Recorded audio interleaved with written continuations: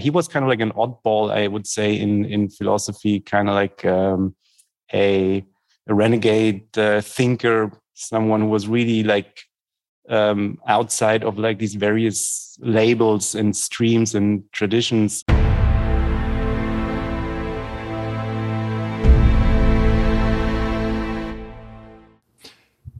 Today on Mind Matters, we are joined by our special friend, Lucien Koch. Luke, maybe you should pronounce your name. Luke's a German. Lucien, so first name is French, Koch, last name is German. So okay, cool. Yeah, we met Luke on the street a few weeks ago and thought he was a cool guy, so wanted to have him on the show. No, we've known him for several years and decided to finally bring him onto the show because he shares our interests and he's fun to talk to. So, as our first show with Luke, we're going to be talking about a philosopher named Robin G. Collingwood, author of several books, most well known for his work on the philosophy of history. He wrote a book called Idea of History, which was published posthumously, but he'd done work while alive, published essays while he was alive, but his, I guess, most important work on history was published after his death. But he wrote about all kinds of things. He wrote about the philosophy of art, of metaphysics, of religion, and some of his... the odd thing about him is that he's a great philosopher, and his works are kind of famous in kind of a niche way, but he's not really recognized. And part of that was because he died fairly young. He died in, what was it, like 43 or something like that? Something like that. But he was only, this book doesn't have his birthday. He was only, he died when he was 54. Yeah, in 1943. So fairly young. His death he got sick and died young. And according to at least one article that came out recently, published in Prospect, what was the name of that article? Is how the untimely death of R.G. Collingwood changed the course of history forever, or something like that. How the untimely death of R.G. changed the course. Oh, philosopher, I got it. So we'll be putting a link to that article in the show notes. But one of his other kind of most famous books, at least among people who know of his work, is his autobiography, a short work, like 150 pages or something, maybe not even that, or 160. It was 100 and... see. Well, something like that. Yeah, 169 or something like that. There it is. We've got a couple copies here, including the extended edition, the director's cut, the Zack Snyder cut. Yeah. So we'll be talking a bit about that. I've got this one. I haven't read his autobiography yet, but I read Idea of History. I read one of his first books, Speculum Mentis. I read his Principles of Art, which we've talked about on the show before. We talked about that on our show that we did on Joker, the movie last year.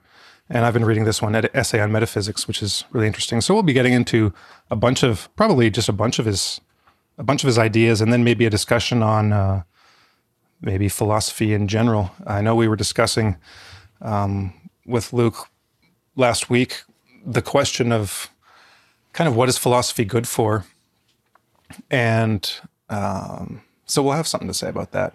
So, guys, Lucien, maybe what are your thoughts on Collingwood? Where do you want to start? Do you want to talk about his autobiography? Yeah, maybe because that's really a very nice book that packs quite a punch. So I can really recommend it to everyone, even those who are not so much into philosophy and are a bit maybe shy away from the topic because they think it's a bit too crazy.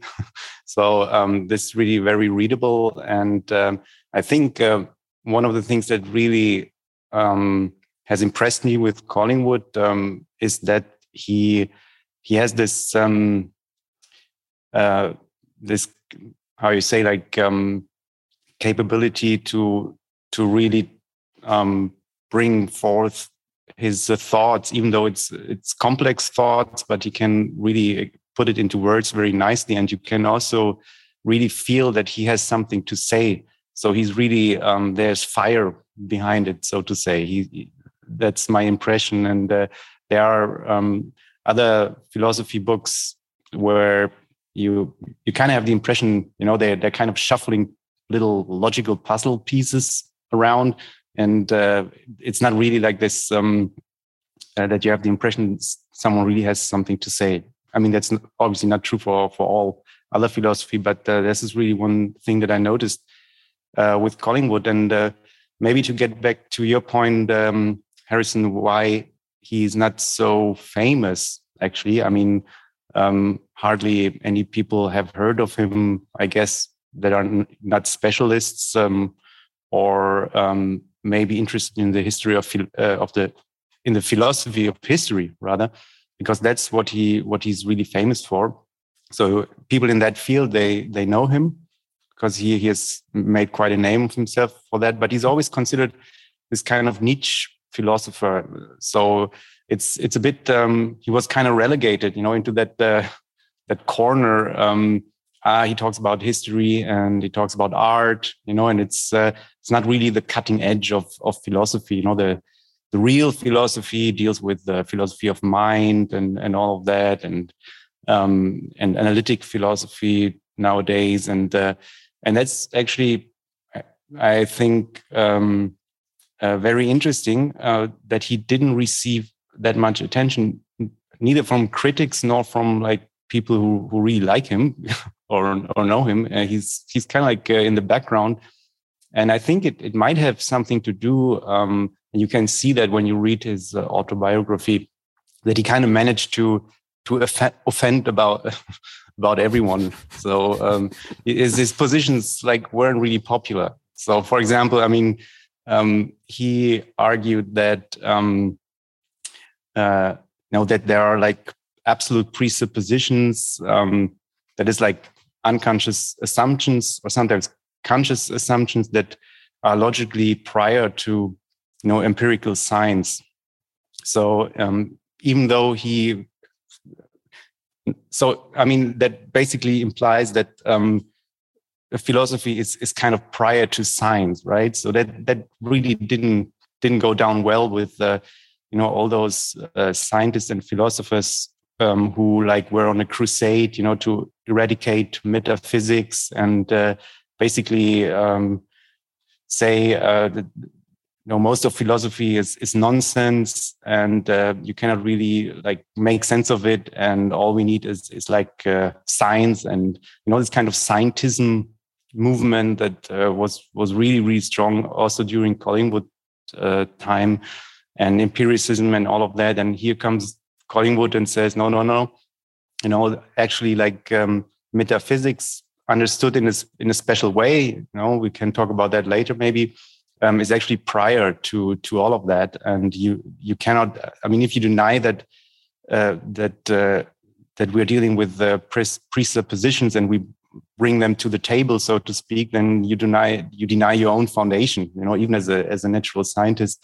So that didn't go down too well. But on the other hand, there's people in theology and also some philosophers who are in the opposing camp who kind of think they can like figure out like eternal truth, like by philosophizing, things like proof of the existence of God, for example, that's still kind of popular among certain theologians, things like that. And Collingwood said, no, can't do that. So it's absolute presuppositions, as he calls it, something like I believe in God, or everything has a natural it's governed by natural laws and things like that. No, they're neither true nor false. So he's believed that these are just things that we presuppose, but we cannot really criticize them directly or show them true or wrong. So so I mean, that group he offended. I mean, then there's like what you might call the deconstructionists, even though they weren't really around under that umbrella during Collingwood times, but like they were the logical positivists and groups like that. They were kind of like deconstructionists in the sense that they wanted to do away, with a lot of things, and especially with metaphysics, and so that kind of school of thought that was just about eradicating philosophies, basically. So that's again, not what he thought, and he argued against that kind of thing, and he criticized psychology. I mean, that's also very interesting. So obviously at the time, Freud just came along, and the psychoanalytic movement was taking off. So didn't really make a lot of friends there, either. So, I mean, there's just a long list of people that he, that just couldn't deal with the kind of things he said. And maybe he was onto something, right? I mean, their silence maybe speaks for itself. But he was kind of like an oddball, I would say, in philosophy, kind of like a renegade thinker, someone who was really like outside of like these various labels and streams and traditions, and did his whole thing. And he was also, at least in my reading, he believed in like moral. I mean, he probably wouldn't say that he was a moral realist, but something like that. I mean, he's obviously believed in things like virtue and duty, and these concepts actually do mean something and have a deeper meaning that you can kind of figure out. He wasn't saying that you can come to like ultimate conclusions about behavior and things like that, but he obviously had the idea that there is something in thought, and in these concepts that kind of came to be over long periods of time by human thought that actually have a very deep meaning. So, if you're a moral relativist, like many were and still are in philosophy, and kind of reject the idea that you can actually find anything resembling like truth in that field. So yeah, they didn't like him either. So yeah, the list goes on.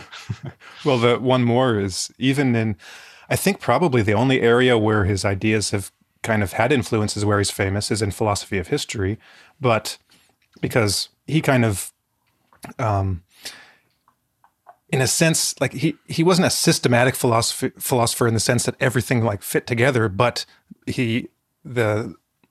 his thoughts on philosophy of history and even the practice of history, because he was a practicing historian as well, and as well as an archaeologist, they actually that system of thought kind of got integrated into scientific history, just because his thoughts were so clearly like laid out. And basically, one of the things he did was essentially just to define history, to say what it is actually that historians are doing, and just making clear what historians were actually doing. And by virtue of that, he had an effect. But even in the other place that you mentioned where he's kind of well known is as a philosopher of art, but even there he's unpopular. I was looking at the influence he had on philosophy of art, and like pretty much everyone just rejects everything he said about art because I can't remember what the justification was, but basically, just because, again, his ideas were unpopular, I guess he was either too much of a romantic or like, 'cause he thought that art was something like, I don't remember exactly what he thought, but something like the expression of, part of it was the expression of feeling but as a way of, well, no, I'll leave it there because I don't want to be wrong about it. But his thoughts on art were actually very similar to a musicologist and a composer named Derek Cook, who wrote a book called The Language of Music, who's also not very popular today, even though I read Cook and I read Collingwood, and they both seem pretty great to me on their respective fields. But I wanted to comment on a few things that you said about Collingwood. Right at the beginning, you talked about kind of what makes him special and how he's just the quality of his writing and what he conveys in his writing. One of the things I found about him is how clear his thought is. And like you said, even if he's writing about something complex, or some topic that in another writer's hands would come across as, or would be expressed in a convoluted, like almost incomprehensible way, he's very ordered in his thinking. So every like, at least in his later years, like some of his first work, like Speculum Mentis, kind of jumps all over the place a bit, and it's a bit more dense and difficult to follow. But by the end of his life, I found, just from my reading, like reading Essay on Metaphysics, which was one of the last works he wrote, it's almost simple. Like they're very complex ideas, and very, like, you know, talking about presuppositions and how like a relative presupposition will be the presupposition to an answer, which is the question to an answer, but also intermediate between the two, and like you can deliberately make it more complex than it is, but the way he lays it out, everything is always very clear, and you end up thinking, oh, okay, yeah, I guess I agree with that, because it makes such sense. Can it really be so simple? Yeah. Well, that's actually one thing that came to mind. I'm like, well, can it really be so simple? And maybe he's deceiving me with his clear thought.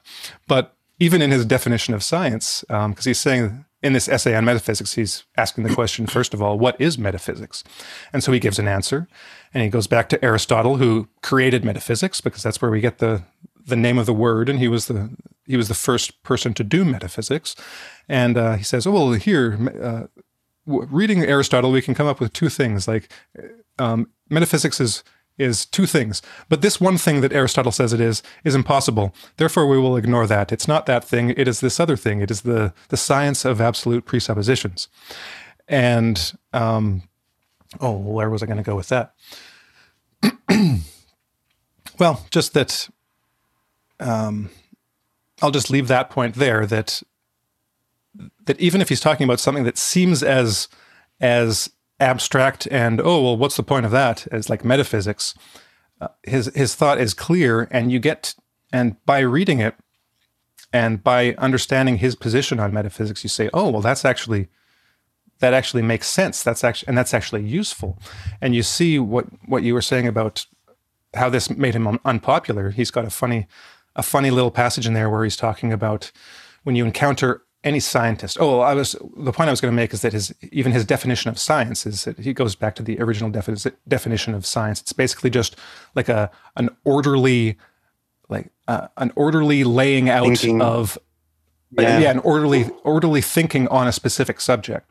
So that's why you can have a science of logic, or a science of metaphysics, or a science of biology. It's you take a domain of something and you think orderly about it, and you arrange your thoughts in a logical order. And so what metaphysics is orderly thinking about absolute presuppositions. So you'll analyze a statement, or analyze the science of anyone at any point in time, and you think orderly about that to determine what are the presuppositions behind what these people are saying. So he gives the example of Newton. Well, Newton had the absolute presupposition, and Newtonians in general, from the time and in that sphere, in that epoch, had the absolute presupposition that, what was it, that some things are caused. There are causes for some things and not other things. So some things some things happen because of a law, a scientific law, like the law of motion. So, but there are other things, like if something is in motion and is deflected from that motion, that deflection will be caused by something else. Whereas the motion itself was not caused; it was determined by a law. And then along comes like Kant, who says that everything has a cause, and then along comes Einstein that says nothing has a cause; it's all laws. But these are all absolute presuppositions, in the sense that you can't prove them, you can't argue with whether they're right or wrong. They are just what is supposed for that science to work.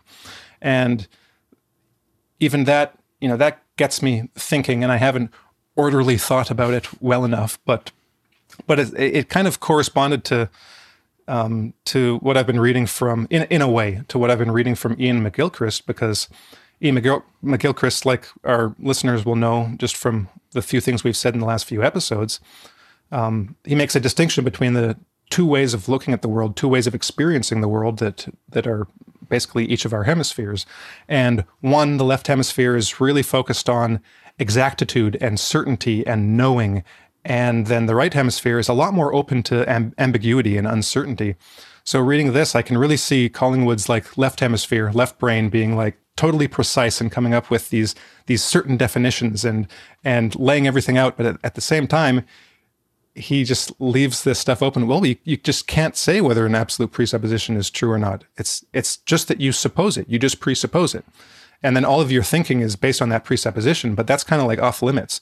And McGilchrist kind of says a similar thing, that there are certain things that you just can't prove one way or another. And the right hemisphere is fine with that.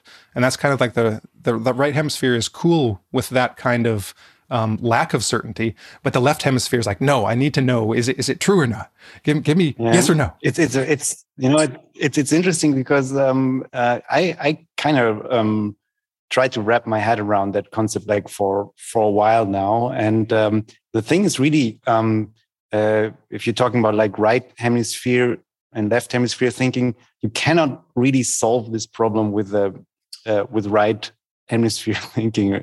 So that many people, I mean, not many people, because he didn't have that many critics, surprisingly, but those who criticized him, they, always were trying to say, oh, that doesn't make any sense, right? I mean, if I become conscious of one of my absolute presuppositions, why shouldn't I criticize it? And how does that exactly like fit in with the relative presuppositions? And they were like trying to like build like a whole system where everything, fits in perfectly. But the thing is, the way I understand him, and I think when reading Collingwood, you really need to open up a bit, about, or let's say like leave like this logical puzzle thing, a bit to the side and really try to understand what's going on. And I think, his idea was kind of that is like a ground, a ground of absolute presuppositions, kind of like background assumptions that give rise, to questions and to everything, all our inquiries and all of that. But most of the time, we simply are either not even aware of those. And if we are, we just don't question them. It's like something that is pretty deep.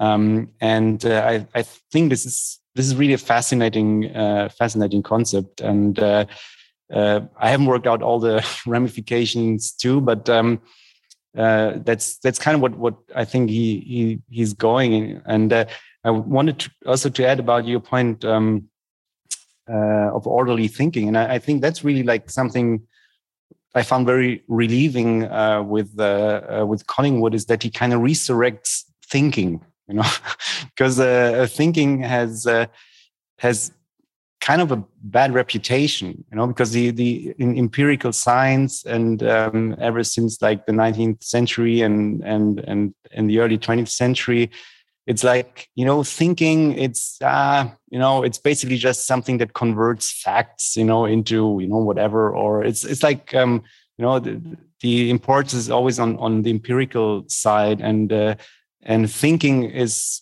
something that is not really thought of a lot compared to like in the early days, or like before, when philosophy was all about thinking and trying to figure out what is like the inner logic of thinking, and this idea that the thought world, so to speak, is there's something happening there, that there is something going on, and it's important, and you can actually like figure things out, and I thought that was really great when reading Collingwood, his emphasis on thinking and his criticism, on psychology as a science of thinking, so that it's like you study thinking as if it was like some object, right, that you're having in the lab. I mean, that's not to say, and he says that psychology isn't like a useful science, for dealing with feelings and things like that, and but not like, you cannot like figure out the nature of thinking with psychology, and because thinking is just something you do and you think, and orderly thinking is actually important, and there are actually things you can figure out about how to think. And I found that very refreshing. And it seems to me that this idea has come under attack from like many different directions at once. And, if you think about evolutionary psychology or something like that, where it's like, thinking is kind of like explained with some supposed past and the tigers, that were out to eat. And that's why you think this and that. And so it seems to me he's onto something that, psychology cannot really deal with thinking, and it kind of knows it, but then it tries all the time and it gets murky. And yeah, so I found that very nice. And just last thing that you talked about too, his historical approach. And I found that really, really fascinating. That he takes apart like concepts that we take for granted and shows, how these things developed, not in a kind of like evolutionary way or anything like that, but just, by humans who thought, over like a very, very long period of time. So with causality, for example, that we just take it for granted, right? So one thing causes the other. So that's it. And it's kind of like our absolute presupposition that we don't even question, but how exactly did that concept come to be, right? And then he gives like in the essay on metaphysics, he gives like a fascinating account of that. And, or like, that the idea that nature is something separate from agency.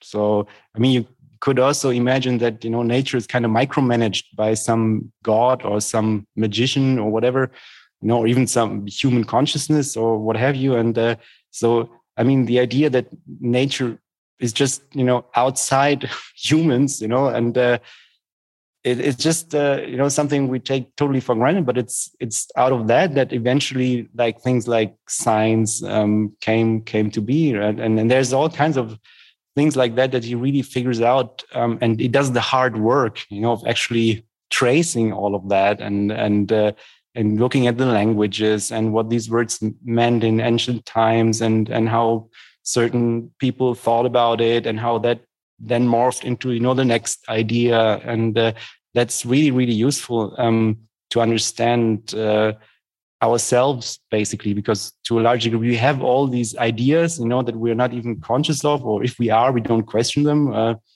but we don't know why we have them and what they do with our thinking and what role they play in our thinking. So that's really fascinating. Well, so one of the very interesting parts of his autobiography is, I think, his childhood and how he describes, his father's, who's a painter, permitting him to be up to his own devices.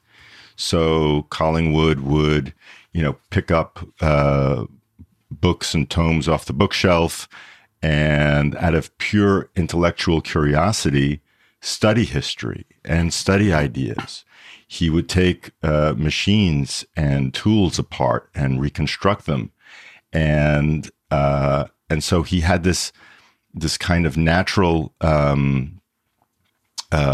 curiosity and interest in how things worked. And it wasn't until I think he was 13 years old when a rich friend of the family had paid for schooling for Collingwood. So he didn't have any of this kind of pre-filtered ideas about what was what. He sort of got a long distance into his own growth, and he also describes periods of time in which he was idle and did very little. But he got somewhere on his own steam. And you said, Luke, that he was really a very rigorous thinker. And that is because it seems to me he came at everything from his own raw, undeveloped. That seemed to be the kernel or seed of his impetus to go into philosophy. This natural kind of wanting to know what was what in a very real sense. When there was the the realist school developing at around the time that he was in his 20s and was all the rage and the most popular, he describes putting ideas out there that were shot down. And he makes a joke of it. He says, if I were to propose an alternate idea or something that was kind of outside of the scope of the realist school, they would come back at me and say, well, this is what you really mean to say. And they would do it with such certainty and such conviction and power that, he could admire it for how well it sounded and how utterly successful it was in destroying his idea. But nonetheless, he was able to look back and say, yeah, but you're still wrong, if only to himself. And yeah, but I thought that was like, oh, sorry, go ahead. Yeah, go ahead. No, I just thought, this I could kind of like emphasize with him when with that passage, and I think many of us probably can, right? So if you figure out some interesting idea, and then you go to someone who's like really smart, really clever, but not really interesting, or not really wise or whatever, and he just gets at you and just argues you to the ground, with some kind of methods and logic and what have you, and it doesn't even, in the final analysis have to make a lot of sense, but so I found that really interesting, this kind of, could almost call it sophistry, right? And as he describes, his teachers that had developed this so-called critical method, like critical theory,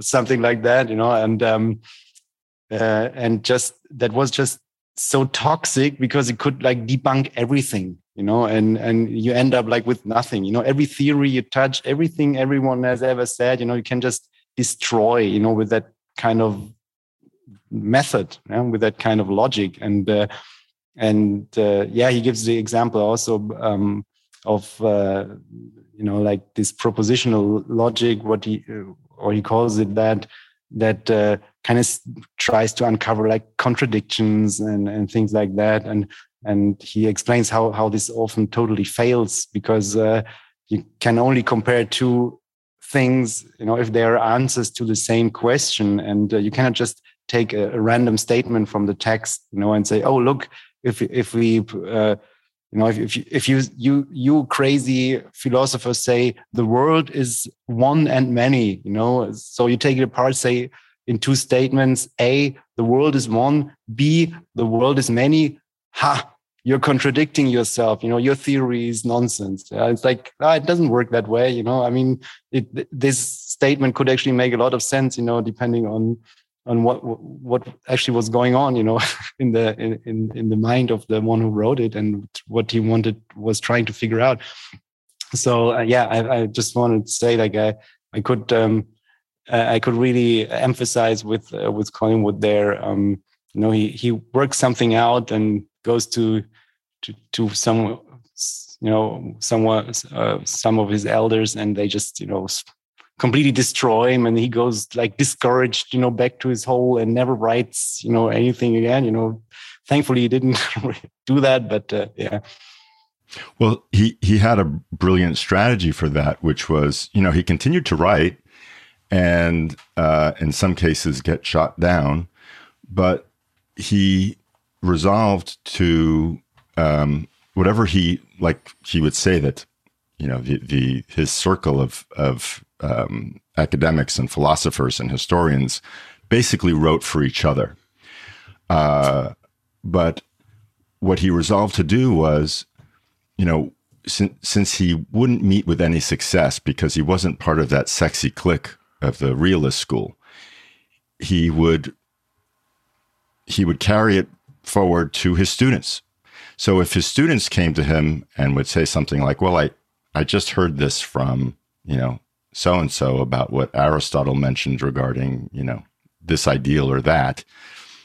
And Collingwood would say, okay, let's look at what he really said here. He would open up a book and he would say, what was the question that Aristotle had firmly in mind when he was attempting to say this.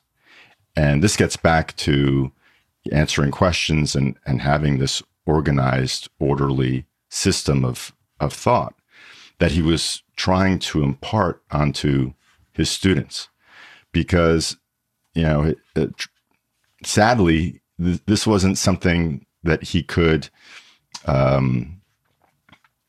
engage. This level of rigor that he had already defined for himself and lived by was something that was beyond these, this kind of hot clique of philosophers that had taken Oxford by storm at the time.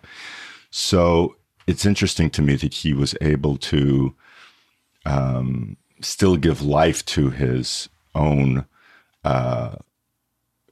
ideas about how history should be looked at philosophically and how philosophy should be looked at historically.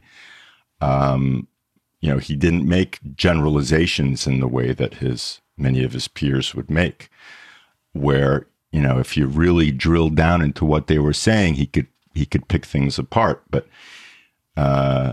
owing to the fact that this clique of realist philosophers would kind of buy into their own shtick and listen to each other, he had to set himself apart and just make a stand for rigorous thinking and making distinctions where other thinkers weren't making distinctions.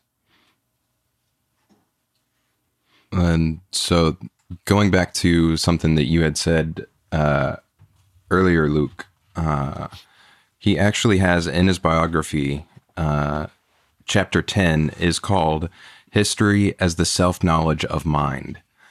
And that's the title of the chapter. And he, kind of lays out that idea where history, and this is something that I got from reading his book, Idea of History,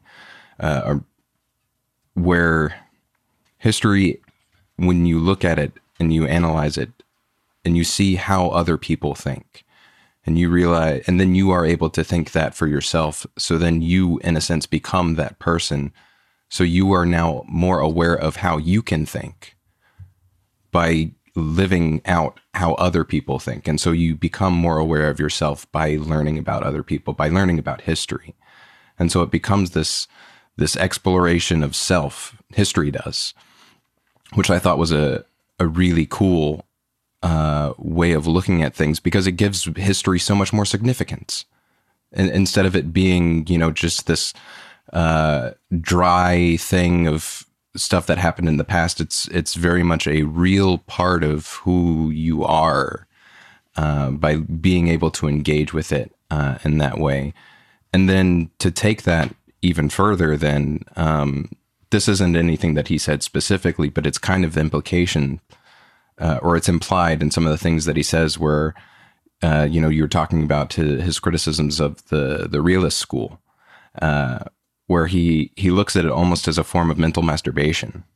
Again, he doesn't say that specifically or explicitly, but it's kind of implied by the way that he talks about them, where they're just, they're in their sexy clique, mm-hmm. and they're just talking to each other to seem more knowledgeable and cool or whatever. And you can get that too with scientists, where they have a very cliquish mindset, and so they're each trying to. It's this form of one-upmanship that is meant to aggrandize themselves and to the detriment of the actual science that they're supposed to be, working for, which is supposed to be for the good of all. But it just becomes a narcissistic thing. And so then with science itself, you were talking about history as being cut and paste, and that's something that he talks about a lot, is where history is generally just a cutting and pasting of this authority here said this, cut and put that into the new history book that says, historian X wrote X or wrote Y. And then that's basically history. And then science, in this similar way to how you described it earlier, science,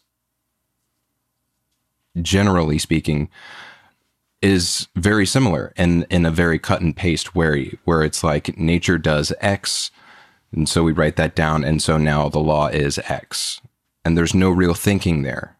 It's just an observation and then writing it down. There's no real interaction with it if it's done in that kind of a way. But the way that Collingwood approaches history and philosophy, it gives all of these things more life and more meaning and more value, because you become part of all of this, because it's all reflections of you as a person and what you see and what you're able to see.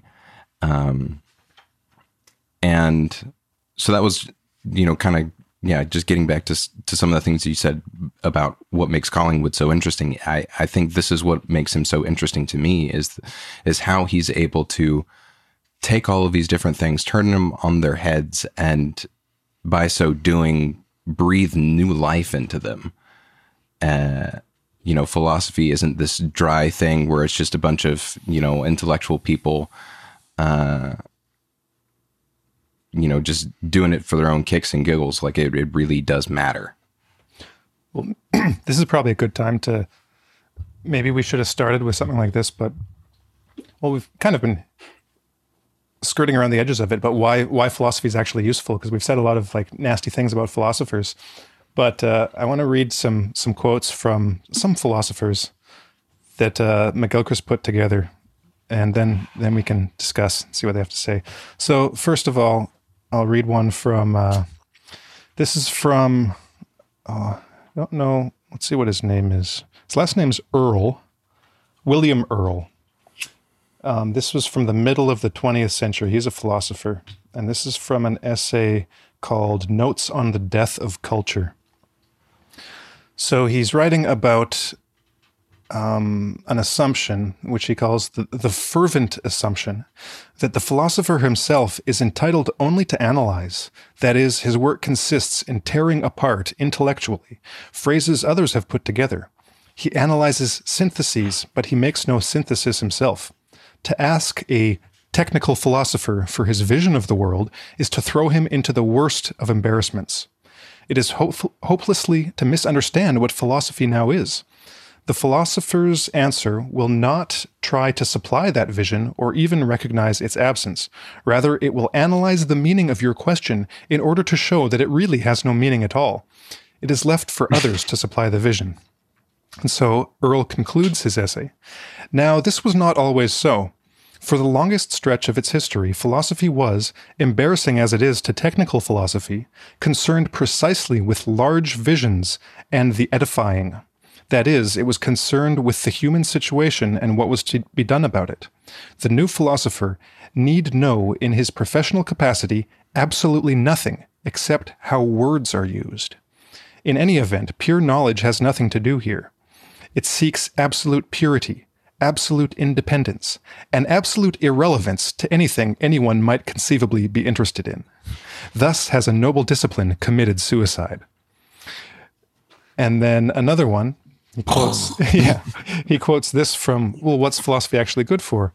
So Whitehead, a philosopher who we've talked about before, who Collingwood had many disagreements with, but also appreciated in many ways. Was also a fan, yeah. Yes. Philosophy, as Whitehead saw, is the, quote, very foundation of thought and of life.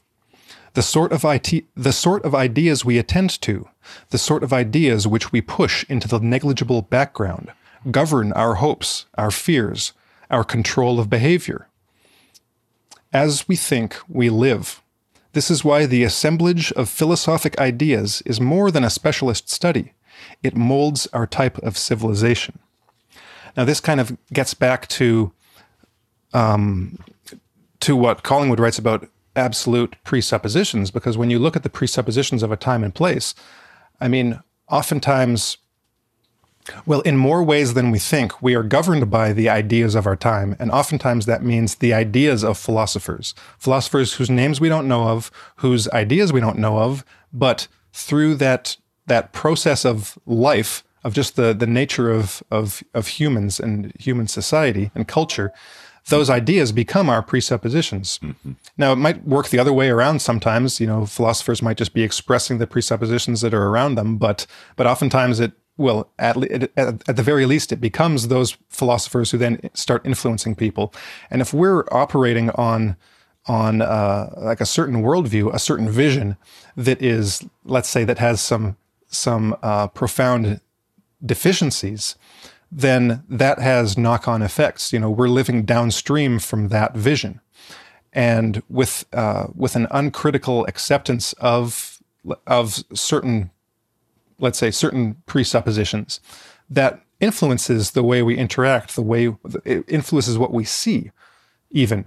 It influences the questions we ask, and then the answers that we come up with, and conceivably can lead to a disaster, and does lead to disaster. So one of the things McGilchrist is on about is this presupposition that of the machine model, that nature is mechanical, that biology is mechanical, that we should see everything, or that we do see everything in terms of machines.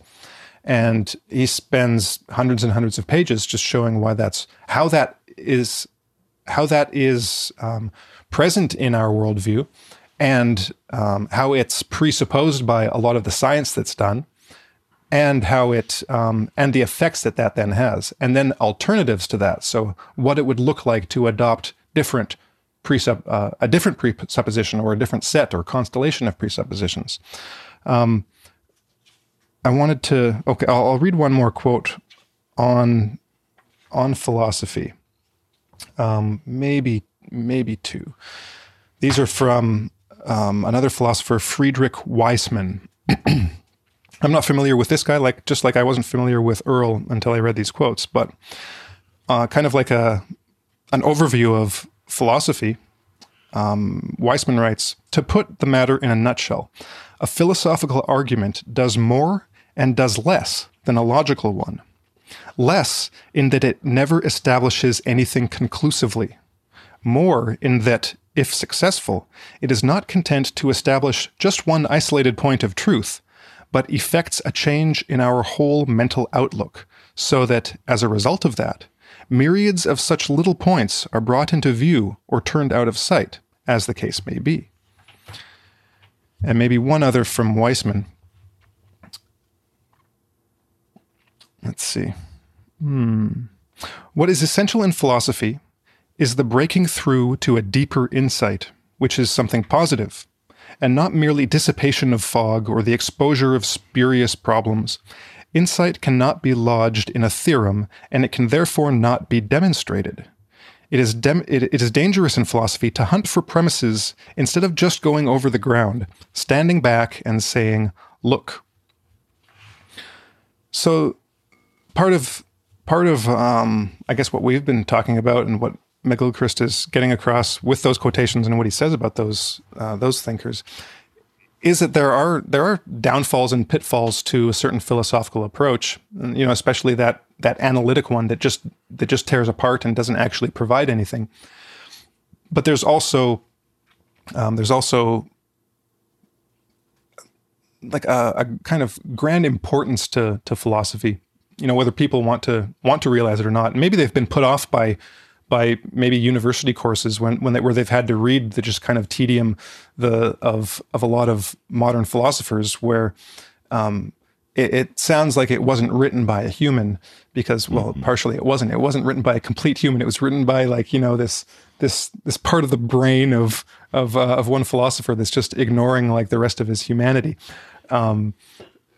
Because that's the way they learn to write. That's what they think they should do. But it, like Earl had said, they end up writing something that it's inconceivable for anyone to be even interested in, because it's just mental masturbation, as Adam said. Thoughts, Luke? Yeah, maybe because we don't want to bash like everything too hard. Now, I mean, there is some interesting things in analytic philosophy as well. So I wouldn't. I mean, the Earl quote was definitely geared, towards the analytic tradition. And I think that there's lots of truth in that, but to put on like the other cliche, the one that the analytic philosophers always hate and bash, it's kind of like this, salon philosopher who just, talks about like not like unhinged thoughts about, the world and whatever, and or just, the kind of like magazine essayist type.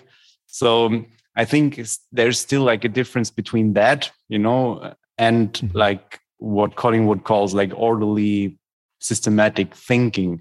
So it's not and it's good that I think that I mentioned it to, make that distinction. If you criticize analytic philosophy, it doesn't mean, that you want to throw out like systematic thinking, and that's not the point. And you don't suddenly transform into like a bohemian, randomly philosophizing about the world. So that's not the point. But this is still it's kind of like the two, the two, not camps, but the two cliches, let's say. There needs to be a balance. So I just and but there's not. I think there's still like quite a few things wrong with analytic philosophy, and so I don't know if you want to talk about that. But the point is just a certain like rigidity is the wrong word, but like a certain care and systematic and logical thinking. Logical, not in the sense of formal logic necessarily, just really deep and hard thinking.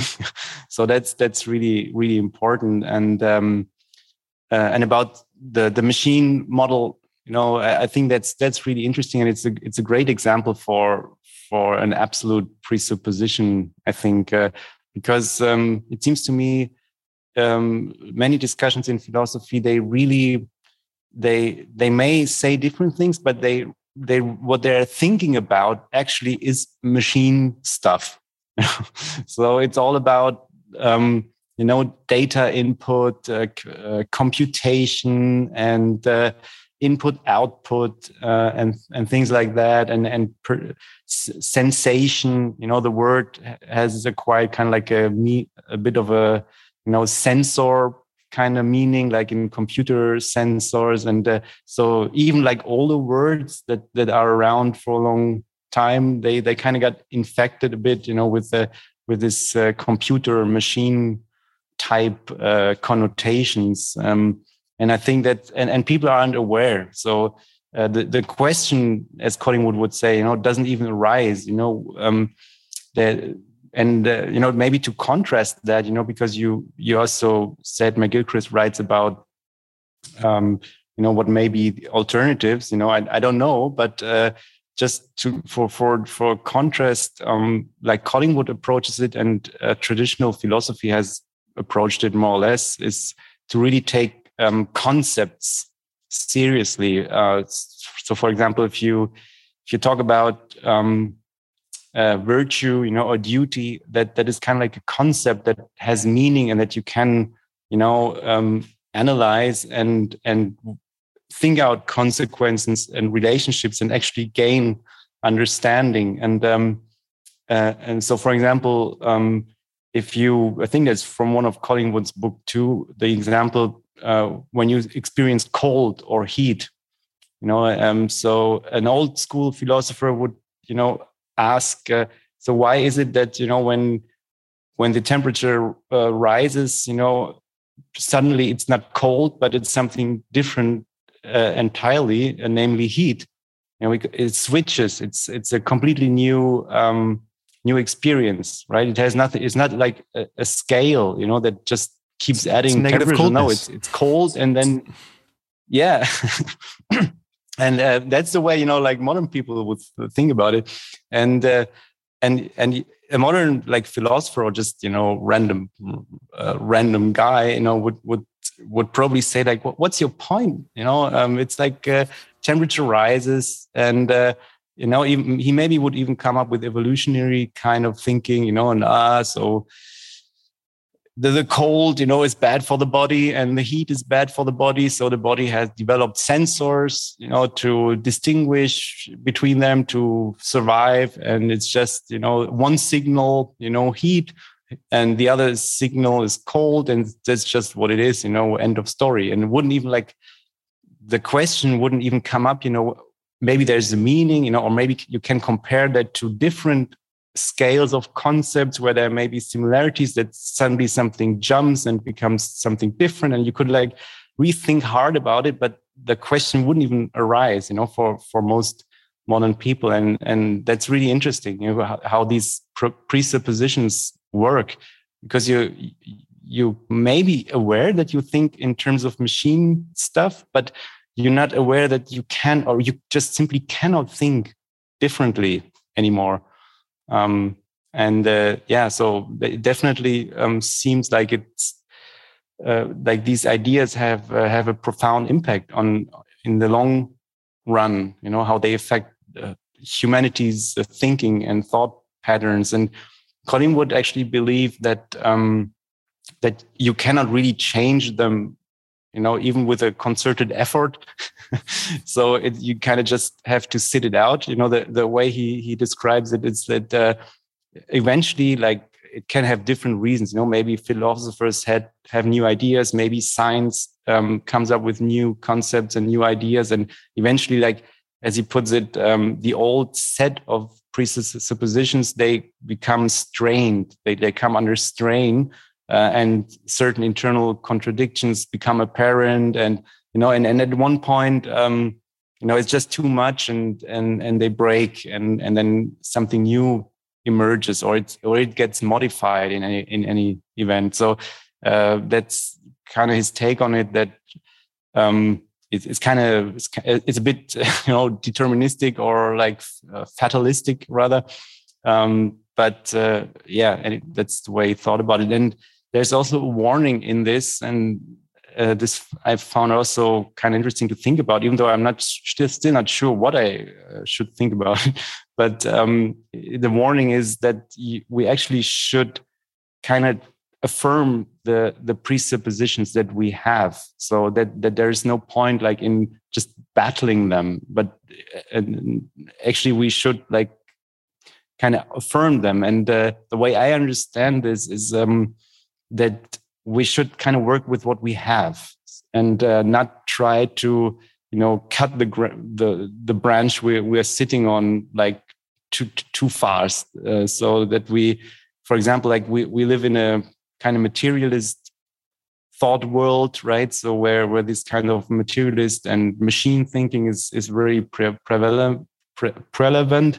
And I think his point is kind of to take this example from our time, that we can, work from this framework. We shouldn't maybe just proclaim, oh no, everything is mind, or whatever.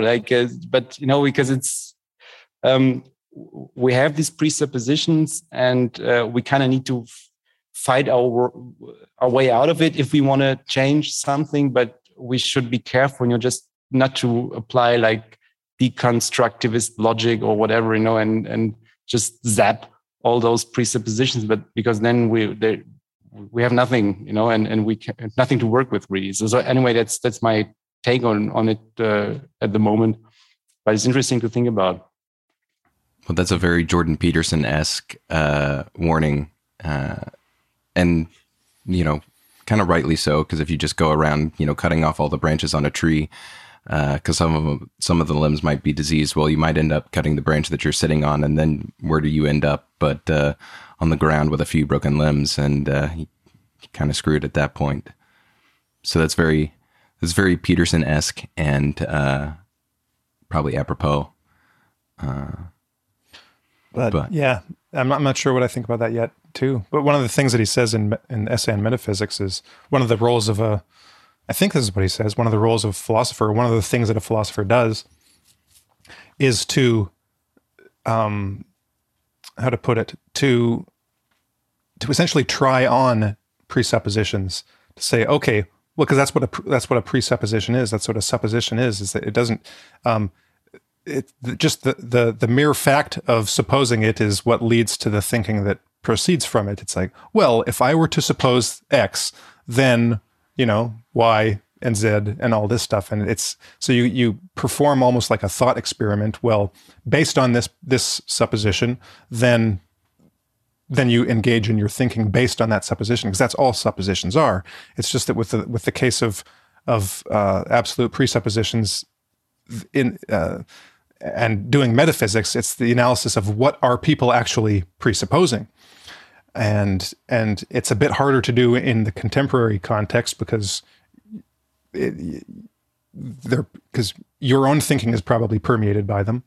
But that's not to say it's impossible, but it's perfectly reasonable to be able to say, okay, well, what if we adopt these different presuppositions? But then you approach a conflict because, let's say that you don't want to rock the boat too much, but you adopt a new set of presuppositions in your orderly thinking, and you find out, oh, well, this actually looks really good. I like this a lot more than I like these other presuppositions. Then it's a difficult situation to be in. Well, then you become Collingwood, and everyone hates you. Yeah. But even Collingwood. Go ahead. Go ahead. Well, I was just going to say, even Collingwood, at one point in his autobiography says, "Oh, Speculum Mentis was a mess, and it wasn't a very good book that I wrote." And then later he says, "Oh, I reread it, and it's not so bad. It just needs to be qualified a little bit, and certain ideas expounded upon." So for him, philosophy was this living thing that he was constantly refining and working on, and there was never any kind of endpoint per se. It was this. It was a part of his being. It was a part of his growth as a philosopher, as a thinker, as a human being, and maybe that's kind of what's missing in the presentation of philosophy in the West. It's that it's not necessarily an endpoint, but an ongoing learning, an ongoing acquiring of knowledge. And that's why a lot of people don't like it, is because they want the certainty. Yes. And that's, I think, what is so, you mentioned that he was coming up against scientism, or an earlier version of scientism in his time. And scientism, as part of this kind of nihilistic worldview, where, everything is a shortcut. Everything is a kind of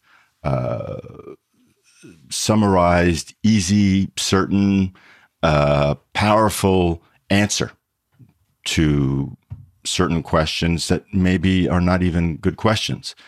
And you also talked about how they were dismissive of moral philosophy in that movement, and how he felt like, this is getting back to the example of cutting off the limb on the tree that you may be sitting on, where an exploration of higher values is what's been cut out of contemporary philosophy. Maybe I'm not so well read that I can say that with any certainty, but we certainly see a lot of ideas that we're swimming in without any mooring, that feel nihilistic, that feel godless and valueless and degenerate.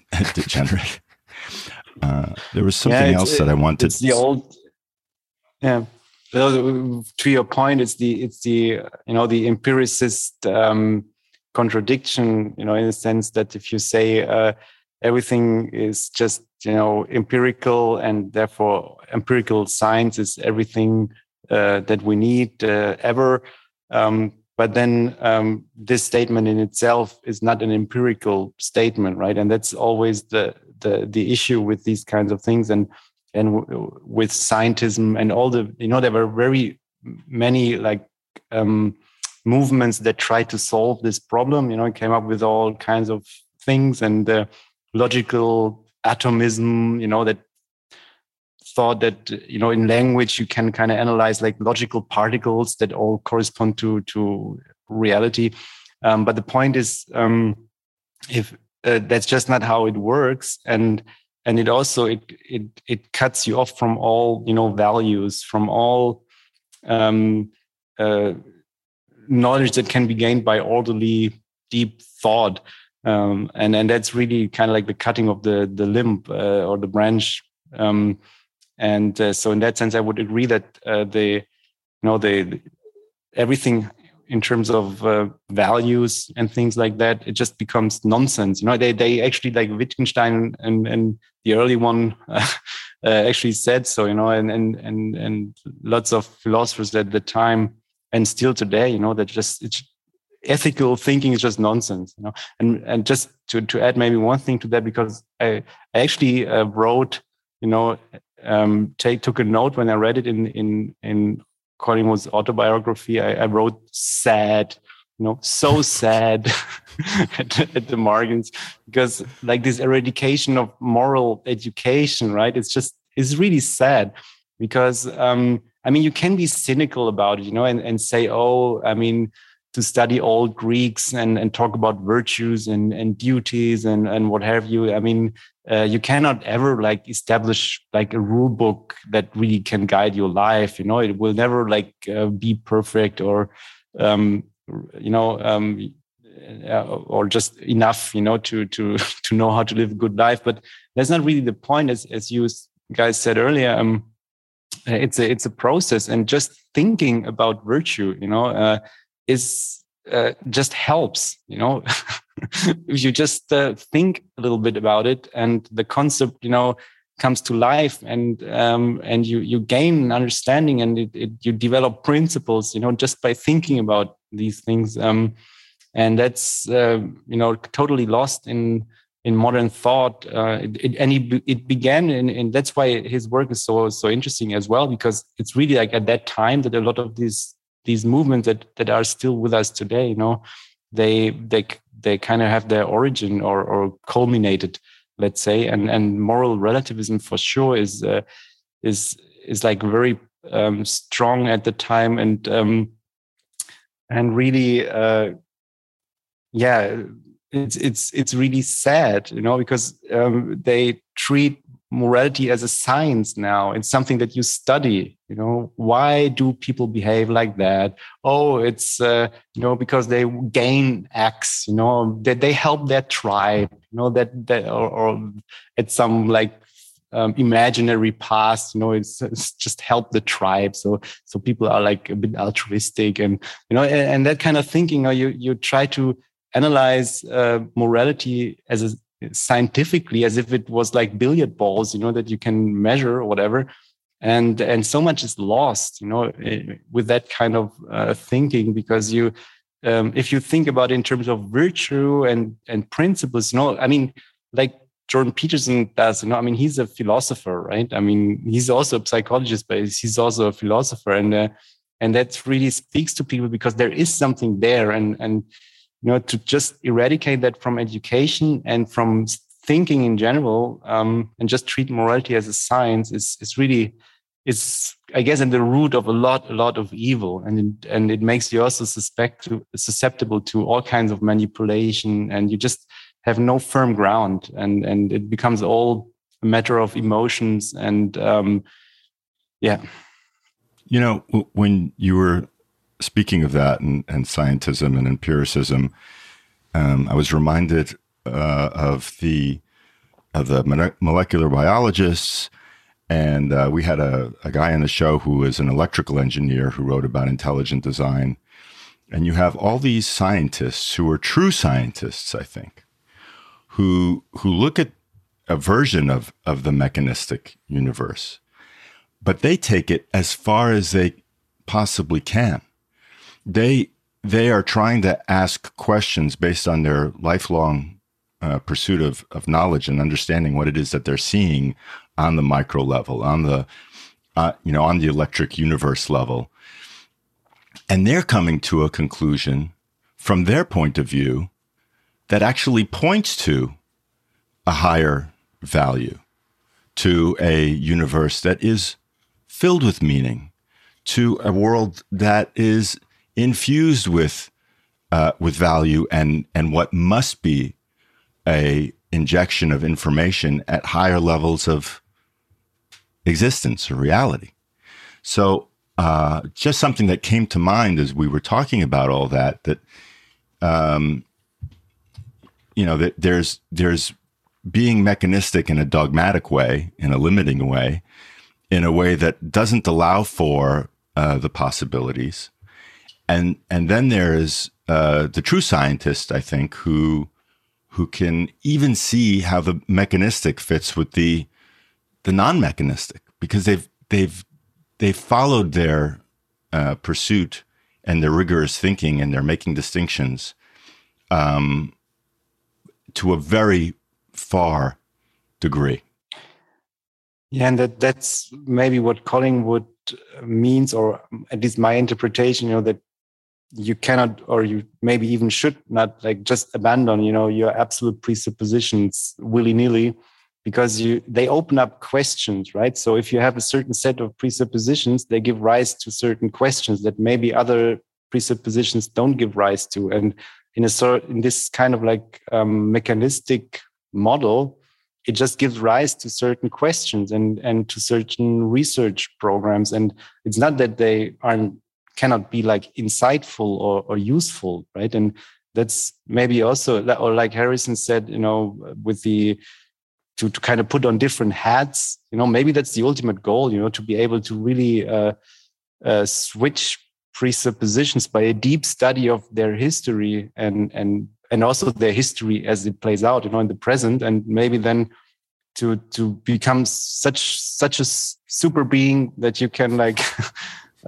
switch them and actually see through different research programs under different presuppositions and different grounds that give rise to certain questions. I don't know, but yeah, and that's, I guess, how you can reconcile something like a mechanistic outlook. It's not that it's completely useless, right? I mean, and it can produce knowledge. Super supposition man. It's the superposition of suppositions in the form of a superhero. That's what we're going for. The USS.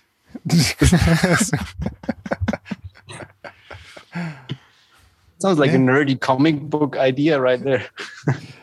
We've got plenty of them. Yes. We just have to find an artist to do all of our nerdy ideas. Yes. Okay. Yeah, I think that would be pretty...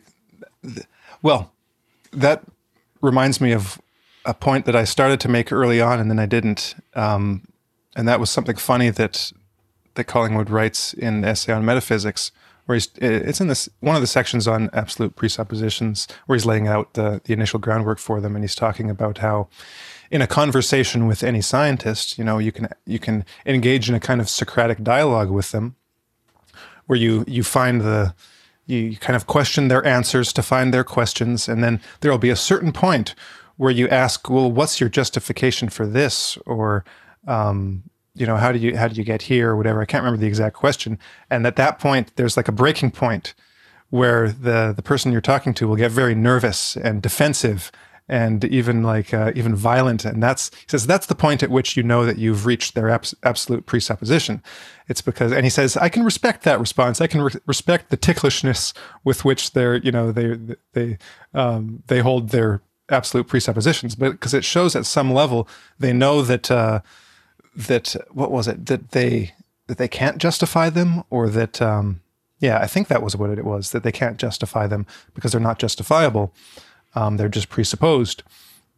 And so the process of being able to identify your own absolute presuppositions, and then to realize what they are, and then to conceivably take on new ones and try them on, see how they look.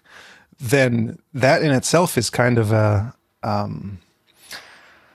process that you go through to kind of get over that ticklishness, which is essentially egotism, in yourself. So you actually learn something about yourself and gain a little bit of self-control in the process, and you're a little bit less of an emotional machine. So you can kind of attack that mechanicalness within yourself, to use the machine metaphor. I'm just basically saying there seems to be more to that process. It's almost like on an emotional level, where, because he does mention that the way he puts it, I think he says on some level they're aware. Well, how about you get to that level? That maybe there's an advantage to being able to get to that level, and I think that's probably, or maybe, kind of one of those advantages of philosophy is that by learning to think and to be less just like automatically attached to your ideas, to be able to kind of, I can't remember how he puts it in the beginning, if it's just thinking orderly, but thinking deeply, thinking scientifically, I think is how he puts it, is just to put it thinking scientifically in the broad sense of thinking orderly. Just by engaging in that, not only does your thinking become clearer, but on an emotional level, you lose that prickliness of attachment. Yeah, of being poked. You're pushing my buttons. You're getting a little too close to the bone.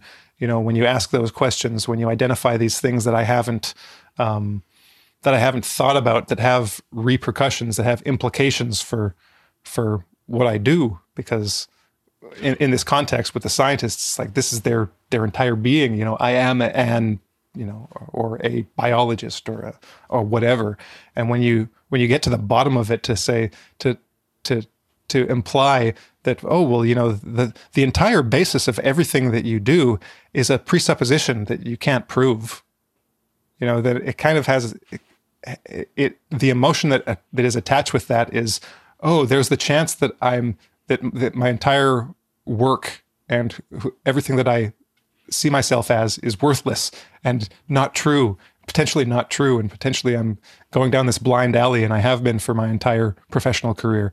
Well, and that's not necessarily what it means, because once you actually realize the nature of a presupposition, it's like, no, it's just that there's not as much certainty attached to it. It's like, you still find useful stuff because you find useful things by presupposing, because that's the only way you can get anywhere. The only way you can answer a question is by having a question, and the only way you could have a question is by having a supposition, like to ask that question. Well, there's another thing at play here, and it gets back to work terms, and it's identification with what one believes and thinks, and all of that kind of emotional attachment that's connected to egotism that you mentioned. And that's why I love that passage that I mentioned a little earlier about his, presenting an idea to people who brilliantly just destroy it and shoot it down, and do it in such a way and with such panache that even Collingwood himself can go, "Oh, you guys are awesome." That's just, that is just brilliant destruction. But, beautiful destruction. Beautiful. But also, he's so confident in his own process, in the work he's done to get to where he is, that he knows precisely why, what the failing of the criticism is, and why he can continue to work on this idea that's just been publicly shot down, because he doesn't have this identification or attachment that's connected to ego. It's all about the sincere pursuit, the kind of intellectually honest questioning that he's developed for himself, and something that we aspire to, I think, for ourselves. And that's something that he kind of gets into, I think it's fairly early on in his autobiography, where he's talking about, I ideas is like there's no such thing as like an absolutely right idea. Nothing that we ever think or are ever going to think is going to be 100% true ever, period, full stop. That's just the nature of limited being, which is what we are, as limited beings. And so it's like he embraced that simple fact, that simple, uncomfortable fact that you're wrong. No matter what it is that you think, you're wrong. What's the line from that Coen Brothers movie with the Asian character?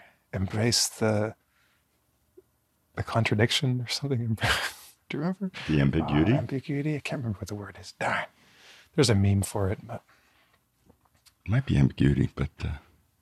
Well, yeah, it's just... it's just it embracing that simple fact that you're going to be wrong no matter what it is. So you just kind of accept it as being like, yeah, I could be wrong, but... Or at least you're never going to be totally right. Yeah, or at the very least, I'm never going to be totally right. And so that takes your ego out of it to a certain extent, because rather than being 100% certain that you're 100% right, you're 100% certain that you're not 100% right. And it takes anxiety out of it too, because I think there's a lot of existential and logical anxiety that people get in when they, like the person confronted with their absolute presuppositions. Like there's an anxiety that's involved in, like there's a fear, and you can just get rid of it. It's not necessary. Mm-hmm. Well, any final thoughts? It's interesting because most people, I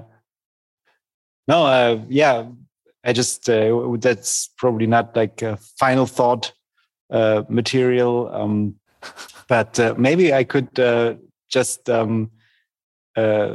finish by saying it's interesting what's going on in terms of philosophy at the moment. I think especially like on the internet and on the independent front, I've come across some examples of people leaving academia and doing their own thing, founding their own institutes and stuff, and so that's kind of interesting. And I would just say, if to the listeners, just have the courage to read things that you're interested in terms of philosophy, and don't be afraid to come up with your own thoughts, about it, and even write about it if you're up to it, or just write about it for yourself, because you can actually figure things out, and don't be afraid, of those guys like Collingwood's teacher, who will shut you down, and beautifully destroy all your ideas, because that's not really the point. The point is to get a bit closer to the truth, to develop your thoughts, and it can be intimidating, and sometimes people think, I need to read like 500 classics, before I can even like think about anything, and that's really not true. And if you read Collingwood's autobiography, that's enough. I think you will have plenty of material to think about. But that's just as an encouragement, because I know this from myself as well. This philosophy is just very intimidating, and this has this huge tradition going back millennia, and but it doesn't have to be that way. And as long as you think orderly and systematic, nothing can go wrong. Cool. Any other final thoughts, guys? All right, then thanks for joining us, Luke. We'll be having you back on, hopefully regularly.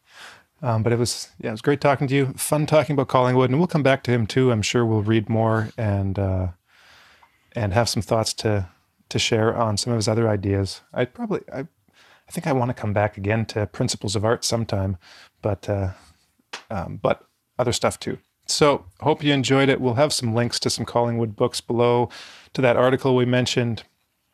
And thanks for tuning in. We'll talk again later. Bye-bye. Thanks for having me on. Bye-bye.